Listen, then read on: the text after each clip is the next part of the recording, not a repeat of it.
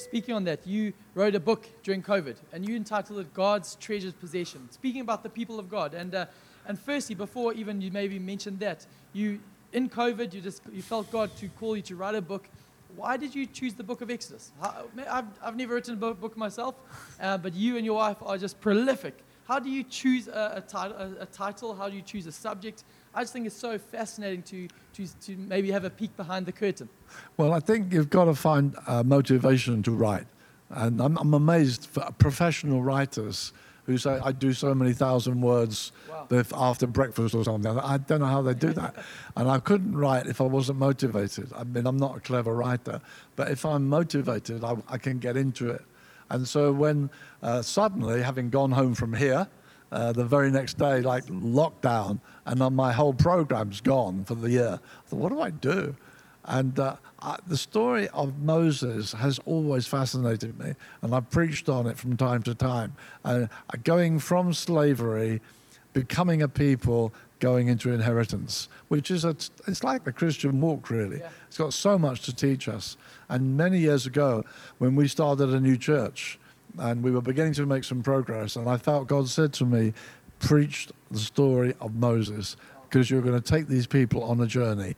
And I found amazingly that when you come to a certain day in the story, it was a very important day for us as a church. So I remember when we needed to raise a large sum of money, and I find myself preaching on crossing the Red Sea. And it was a faith thing. We're going to do this thing together. And it just blended in with, come on, we're going to raise this money. And we did. And people were in it together, a real sense of corporateness.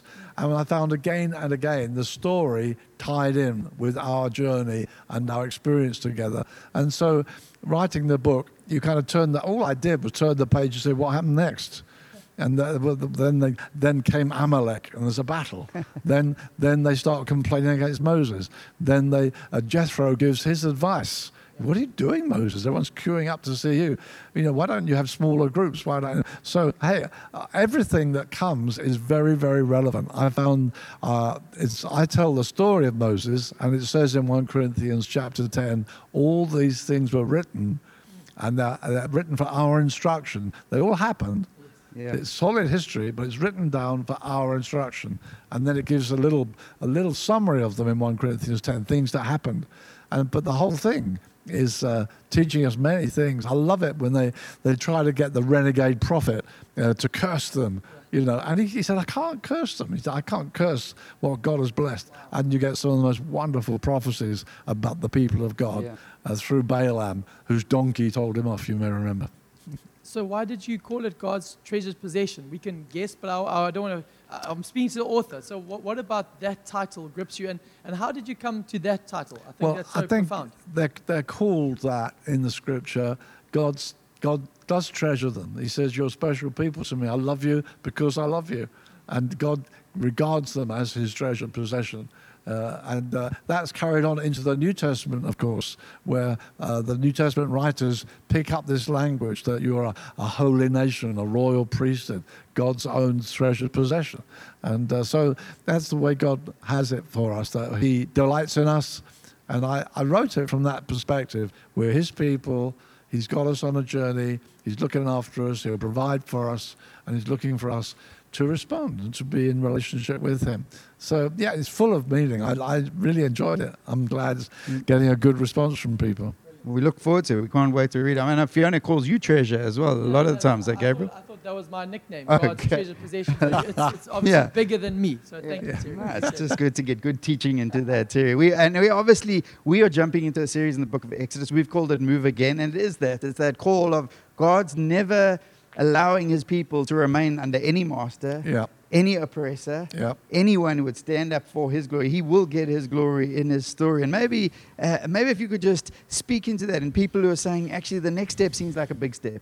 You spoke about the crossing this river in flood as a big step, and yet it is, and yet on the other side and in the journey and in every step, there's a God who's victorious and glorious and spectacular in all His ways, but yet so committed to His people getting to the other side. Well, I think it comes out repeatedly in the story, but one that's an obvious one to me is when they first come to the promised land, to Kadesh Barnea. Yeah. And they look and they say, wow, there's giants in the land. The cities are walled up to heaven. We can't do it. And God says, how long will these people despise me? And I'm sure they would have said, oh, no, we're not despising you. It's these giants and it's these cities. I mean, look, it's pretty tough. And God said, no, you're despising me because I said you'll go in. I said you'll do it. And so then God says, as surely as I live, and then says, all the earth will be filled with the glory of the Lord. So going into the land was the next step.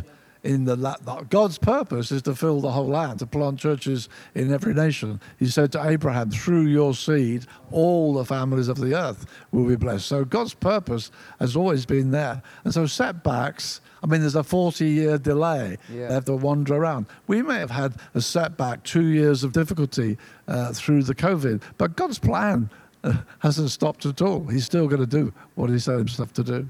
Amazing. Terry, just from us two younger pastors, or a young pastor and a semi-young pastor, There we go. be a little bit cheeky. There we go. But somebody who's walked the talk, and maybe in this cultural moment we find ourselves in, where it feels like truth and grace are almost now being polar opposites. It feels like you can't, or in the world's language or economy, you can't have one at the expense of the other almost. How have you married that? And maybe truth and grace, we know that they go together in the person of Christ. But it just seems that you've never been shy of speaking truth and with conviction, but always cloaked in this beautiful grace, kind element. How would we be able to address some of these really prickly subjects in this day and age, but with truth and conviction, but actually with a winsome attitude? Maybe if you could speak and encourage us to that end. Well, the Bible makes it very clear that rules and regulations cannot produce godliness. Yeah. The Bible says the law made nothing holy. It says that in Hebrews. It didn't do it. And it says in Galatians, if a law had been given that could impart righteousness, then righteousness would come by the law. It's like, let's go into all the schools and say, you shall not bear false witness. You shall not steal. Just go tell them. Tell them the rules. That'll change everything. The Bible says it doesn't work. So rules never could do it. And the Jewish nation was obvious. They had the Ten Commandments. They got thrown out of the land because the Ten Commandments doesn't change it. The rules, we need a radical change. Yeah. And that's why God says in the Old Testament, I will give a new covenant. I'll put my spirit in their heart. I'll put a new heart within them, a new spirit. We need to die and be raised. We join to Jesus, our old life goes. We need a new life. And so it's truth that says this. Now, the truth says only grace can change us. Only grace can do it. But it's not to lower. Grace isn't God saying, oh, they can't keep the law. Let's drop the standard. It doesn't say that at all. No. It says the law made nothing holy. But grace comes teaching me. I love the NIV translation. The grace of God teaches us to say no. Yeah. So it's grace that teaches me. Yeah. Teaches me, say, don't do that. Don't go there. Don't touch that. Grace teaches me. It's not as if the law says thou shalt not. It doesn't work. That's what the Bible says quite plainly. It says even provokes reaction. Yeah. It's like you're walking through a London park. This is very pretty. Those roses are pretty. These lawns are pretty. And it says, don't walk on the grass. And you think, who says don't walk on the grass? There's something inside us. And it says that in Romans. The law stirs up reaction in us. It's us that needs to be changed. And so we need to die and be raised up. We need to be new birth, have a new birth. And then we're on a new relationship with God. Our guilt is taken away. But then he says, now walk worthy of this new relationship. You're made righteous, now walk worthy of it. Live in the Spirit. Enjoy the love of Jesus. And I will put fruit in your life.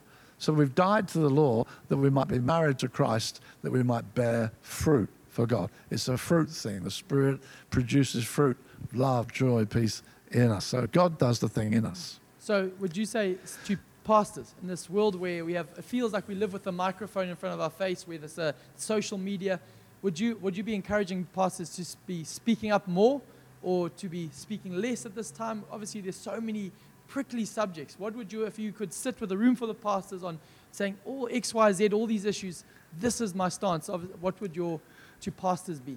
Well, it's interesting. I heard Tim Keller recently was interviewed because he had opportunity to speak at the prayer breakfast at Westminster, the Parliament, and he only had like a quarter of an hour. And he said to them, your nation's culture has been developed by the church historically. Yeah. He said it's been like salt. It's affected the nation. So he said to the members of parliament, don't try and make the church like the culture. He said, if you do that, you'll spoil the whole point. Because he said the church is meant to be out of step with the culture. It's meant to be salt. It's meant to have taste. It's meant to be different. And he said that is historically what has given the English culture, historically. People like Wesley and Wilberforce and all these people, it was Christian conviction that laid the foundations. So he made a strong appeal. Christianity has to have a different emphasis. We don't say, oh, things have changed, so we go with the flow. That is the very opposite of what we want to do. What a privilege, Terry. We absolutely love having you with us at Life Changers Church. You are much loved, Joe, yourself and Wendy. We'll thank you for the moments. I'm just amazed with your energy. When I see you stand up, there's never a lack of energy to preach the gospel with courage. It's like you're getting more courageous. You're getting stronger about what God's calling you, get stronger, and yet somehow still more gracious in the way that you deliver to God's people. And we really do honor you and Wendy, and all what God has done through your family, your story in the nations of the world is spectacular. So we think you're heroes. We love having you with us, and we're so excited and such a privilege to call you friends and leaders that we look up to. So thank you so much for this time. And we're so looking forward to seeing all that God's going to do with you as I know you travel and you said America, and continue to preach the gospel, continue to see His grace poured out of the nations. We honor you, and we really do celebrate what God is doing in and through your story. Thank you for being with us at this time. Thank you, Mark. Thanks, Gabe. It's a joy to be here.